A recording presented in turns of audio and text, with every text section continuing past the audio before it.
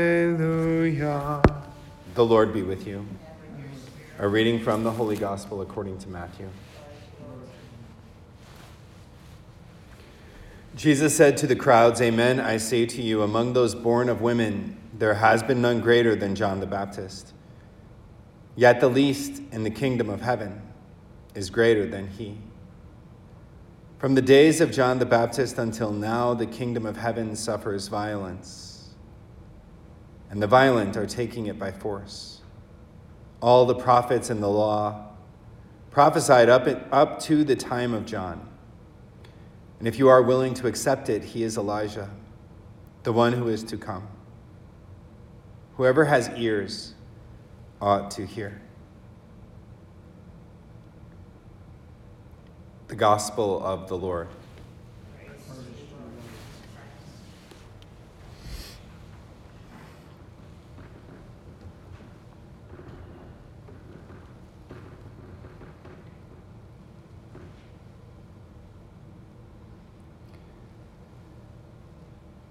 Jesus says, among those born of women, there has been none greater than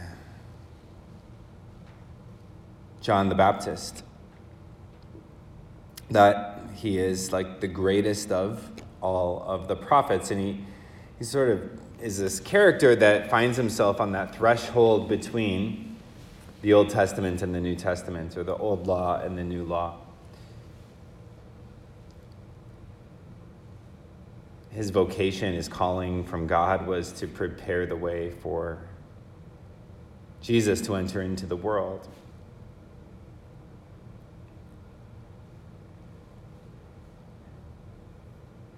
And as we reflect on him, it calls to mind that there's a role that he plays in all of our hearts. You know, whenever we find ourselves in a place where we feel stuck, or a place where there's some resistance to that complete surrender of our heart to our Lord, or a place where there seem to be obstacles in our spiritual life. John the Baptist's role is to help to remove those obstacles,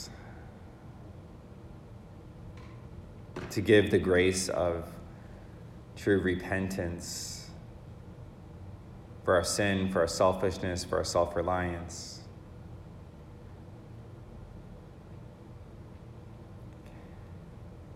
So that we can completely be open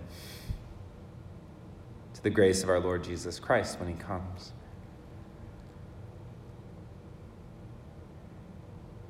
And so as we're transitioning into this third Sunday of Advent coming this weekend, let us pray for the grace to truly repent of our own sin, our own selfishness, all the places where there might be obstacles in our relationship with the Lord, that we may receive him with complete openness when we celebrate his coming at Christmas.